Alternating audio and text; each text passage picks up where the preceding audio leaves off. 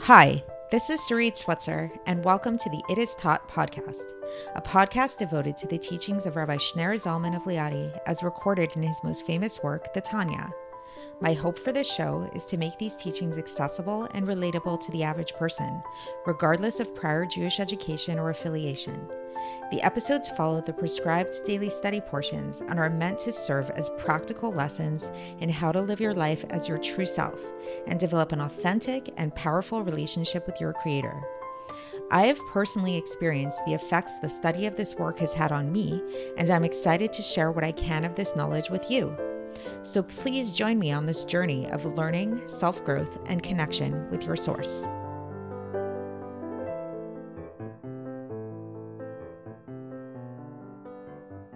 Hi, and welcome to the It Is Taught podcast. This is episode 468 for the 12th of Adar in a regular year.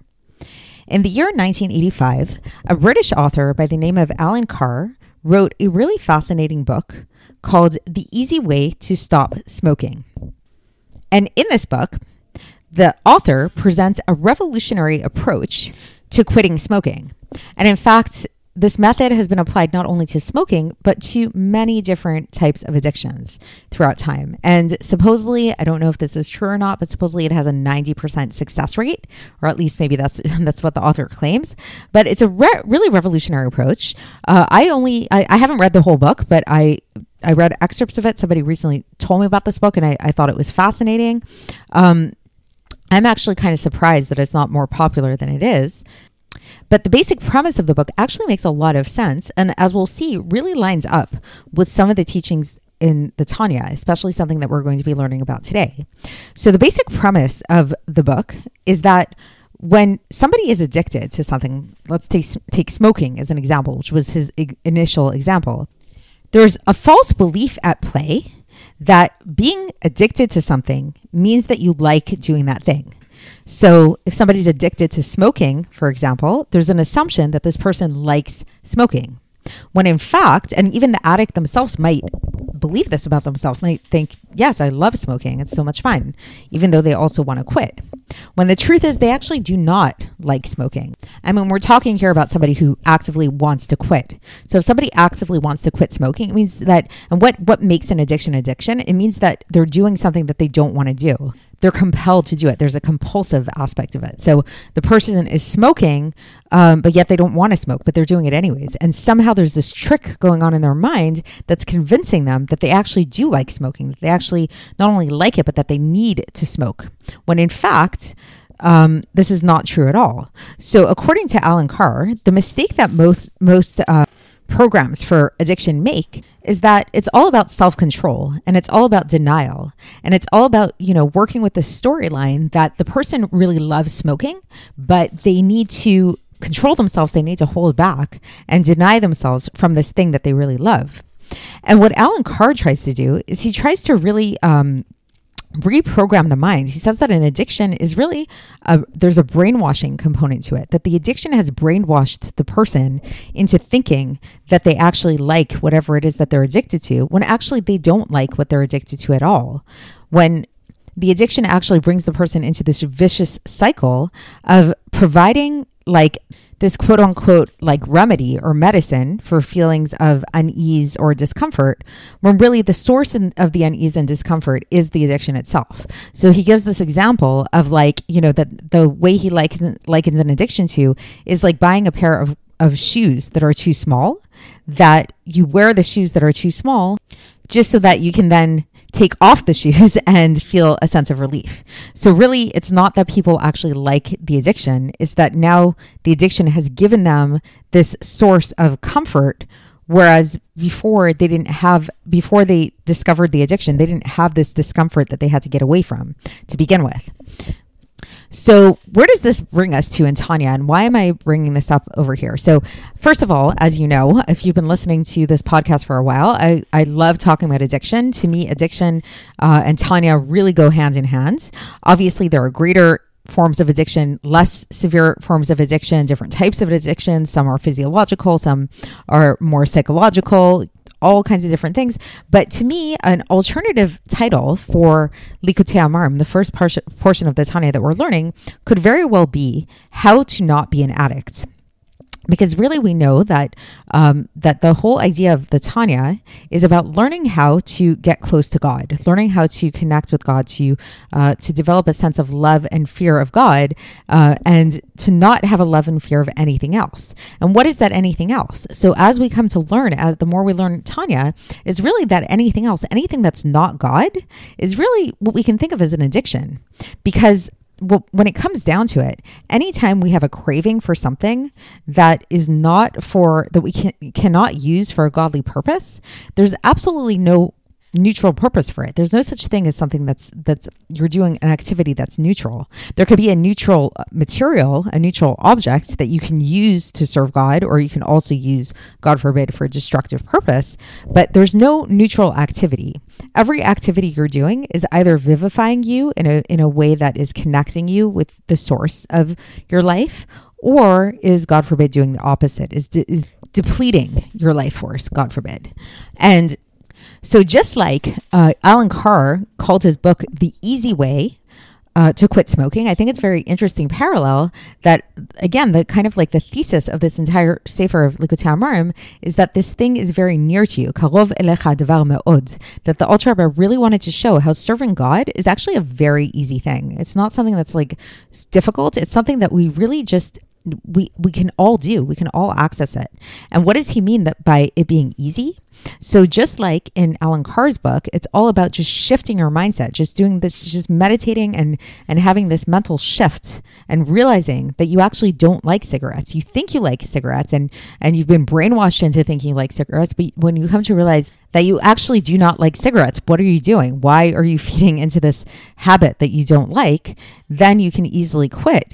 Similarly here too, what the Alter Rebbe tries to describe to us in Likutei Amarim, and especially in today's chapter, which we'll focus on soon, is really all about once we realize what our true life force is, once we realize what's really going on, then serving God is actually becomes quite easy. Because we realize that we don't really want anything other than God. And our true desire is just to be close to God. And everything else is we're just brainwashed. It's just a tourist trap of the world. And again, another parallel is in Alan Carr's method. He talks about how once a person shifts into this mindset, then quitting their addiction no longer becomes a chore. It no longer becomes this like idea of self-restraint and like holding yourself back and oh wow and oh my goodness. It actually becomes very joyful. It actually becomes a very exciting process where you realize that now you're finally free from your addiction. You're finally liberated. Now you can relax. Now you can enjoy your life. So similarly here too is once you realize that this hold that the world has over you is actually silly, it's nothing but a scam, it's nothing but a tourist trap, then you can come to truly rejoice in God and truly rejoice in doing God's will, keeping God's commandments. So we started talking about this kind of idea yesterday, where we began a new chapter 33, where we came to this beginning meditation of how to access this joy. And for context, again, the past few chapters that we've been studying is all about how to access joy, how to go away from depression, sadness, how to squash sadness, squash depression. And that the way to do that is to really just recognize our Yetzer Hara, recognize our animal soul, recognize the klipos for what they are, that they're just a scam, they're just a tourist trap, and just break them down and squash them and lose and don't identify with them as much as you think you should, and instead begin to identify more with your godly soul and pay attention to the godly soul part of you and really nurture that, really feed that and have compassion for how enwrapped it's become within the clutches of the klipos, and really put all of your focus into trying to redeem it. So yesterday, beginning of this new chapter of chapter 33, we talked about this idea of how when we awaken this godly soul element of ourselves, we come to this realization that not only is it just very beautiful and connected to God, but it actually is totally unified with God, and that we're not alone in this process at all, because in fact, God is everywhere. It's just the klipos, prevent us from seeing it. But the true reality is that God is very much present here in the world, just as much as he was before the creation of the world. He fills all the worlds equally, and there is no place devoid of him. There is nothing that can exist apart from him. Everything is considered as if not and nothing in relation to him, just like we likened it to like the ray of sunlight within the sun, that we're all really in the source, which is within God. So now today the Alter Rebbe continues along these lines, focusing on the fact that not only is this something that is true, that is a reality, that we're all a part of God and God is everywhere, but in fact, the awareness of this, the consciousness that this is true, is actually something that we all have within us. So it's not even something that we really have to work for. This consciousness, this idea, this awareness that we are one with God, this otherwise is known with, the term that's used for this is emunah. Loosely translated as faith, but it's really not an accurate translation. It means a lot more than faith. It really is this part of ourselves that just has this consciousness that God is real, that God is connected to us, God is unified with us. And this emunah that we all have, this faith, quote unquote, that we all have, and the unity of God is, again, it's not something that we had to work for. It's something that was just, it was given to us as an inheritance from our forefathers, and it was passed down to us. So just like, as we'll see, the Alter Rebbe is going to explain this, just like imagine if you just received this inheritance that you didn't even know that you had a relative who was going to leave you an inheritance, and then you suddenly discover, like you get a check in the mail and all you need to do now is go to the bank and cash this check. Like how amazing is that going to be? You're going to be so excited about that. So it's really, again, about realizing this inheritance that we have deep inside of ourselves that we don't have to work for. We just have to acknowledge that it's there. Again, lahavdil, to go back to the example of the addiction and Alan Carr's method of quitting smoking, when a person comes to realize that they actually do not enjoy smoking, they actually enjoy having healthy lungs, they enjoy breathing well and being able to walk quickly and things like that. Once they realize that's not something, everybody likes to breathe. Everybody likes to breathe fresh air. So it's not that they have to learn how to enjoy breathing fresh air. They just have to get in tune with that part of themselves, that very real part of themselves that enjoys breathing properly. So for us, in order to access this joy in our lives and joy in God, we just need to access this emunah that's inside of us, that we possess, that we got just as a gift, as an inheritance. So again, for context, so we're going to get into the text now. And for context, we are still in the middle of chapter 33, which we began yesterday. And the Alter Rebbe begins like sort of as a continuation from yesterday. So yesterday we concluded with this idea that we should acknowledge that not only is God everywhere and we're connected to God, but it's like the way that we can think about it is that we're like living in God's home, just like and the imagery that was given was like a king. Imagine if a famous king were to invite you into his home to live in his palace with him. Like, you feel so honored and amazing, especially if you were just like a common citizen, like, who are you that the king's going to invite you to live in his palace? So that's what all of us are. We're just like these simple folk that God invited into his palace, which is the world.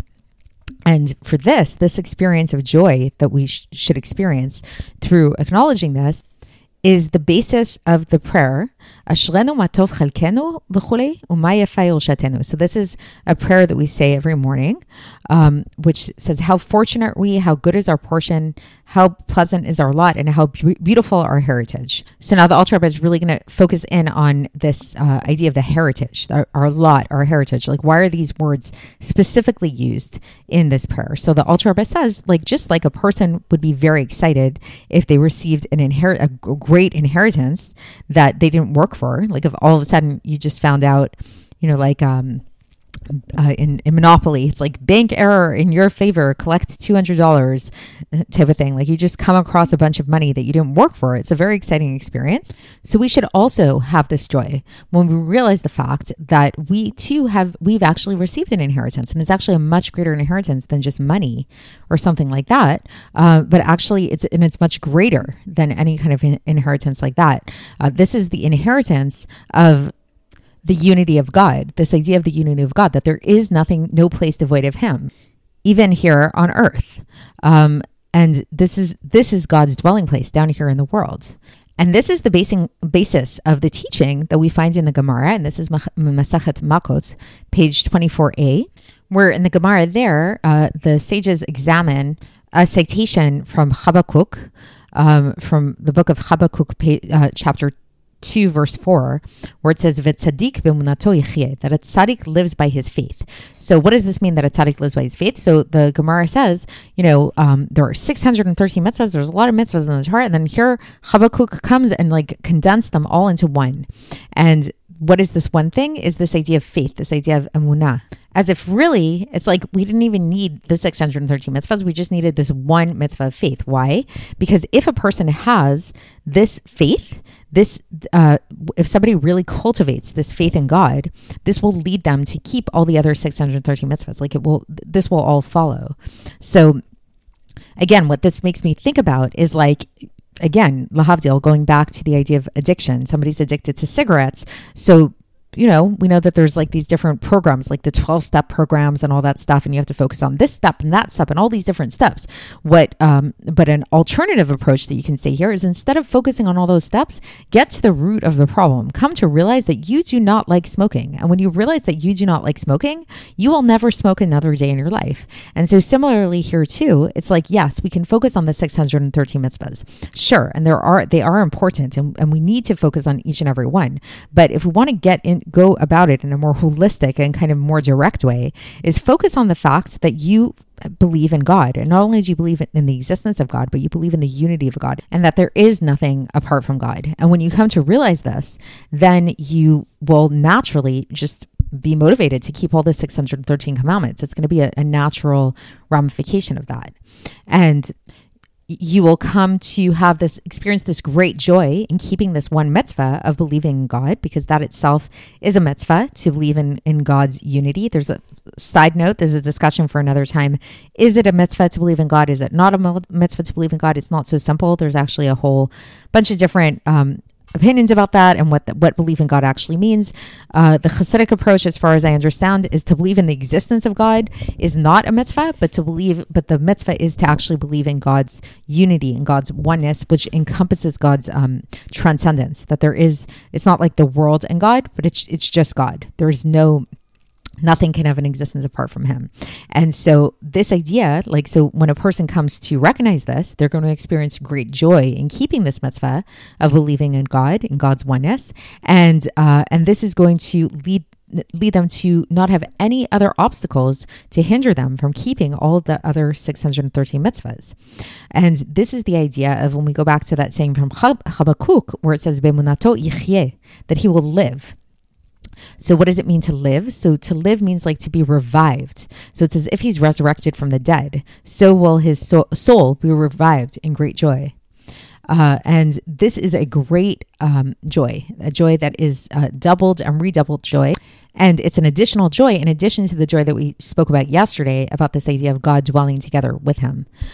So that's the end of the section for today. And tomorrow we're going to continue along these lines, when we're actually going to take it even a step further, and we're going to talk about how this consciousness that we need to cultivate, that the Alter Rebbe is asking us to cultivate to bring joy to ourselves, not only will bring joy to ourselves, but it's actually going to transform the world in a perceptible manner. So stay tuned for that, and I will speak to you then. Thanks for listening to the It Is Taught podcast, hosted by Sarit Switzer. This podcast is dedicated in loving memory of my maternal grandfather, Avraham Yitzchak ben Binyamin HaKohen of blessed memory. Music by Shoshana. If you enjoyed this episode and would like to support the show, please share it with others and subscribe on YouTube, Apple iTunes, Spotify, or wherever you listen to podcasts. And make sure to leave us a 5-star review. To find out more about the It Is Taught project, including more information on my soon-to-be published book, please visit our website, itistaught.com. To catch the latest from me, follow me on Facebook, Instagram, and Twitter. Looking forward to speaking with you tomorrow, and until then, have a great day.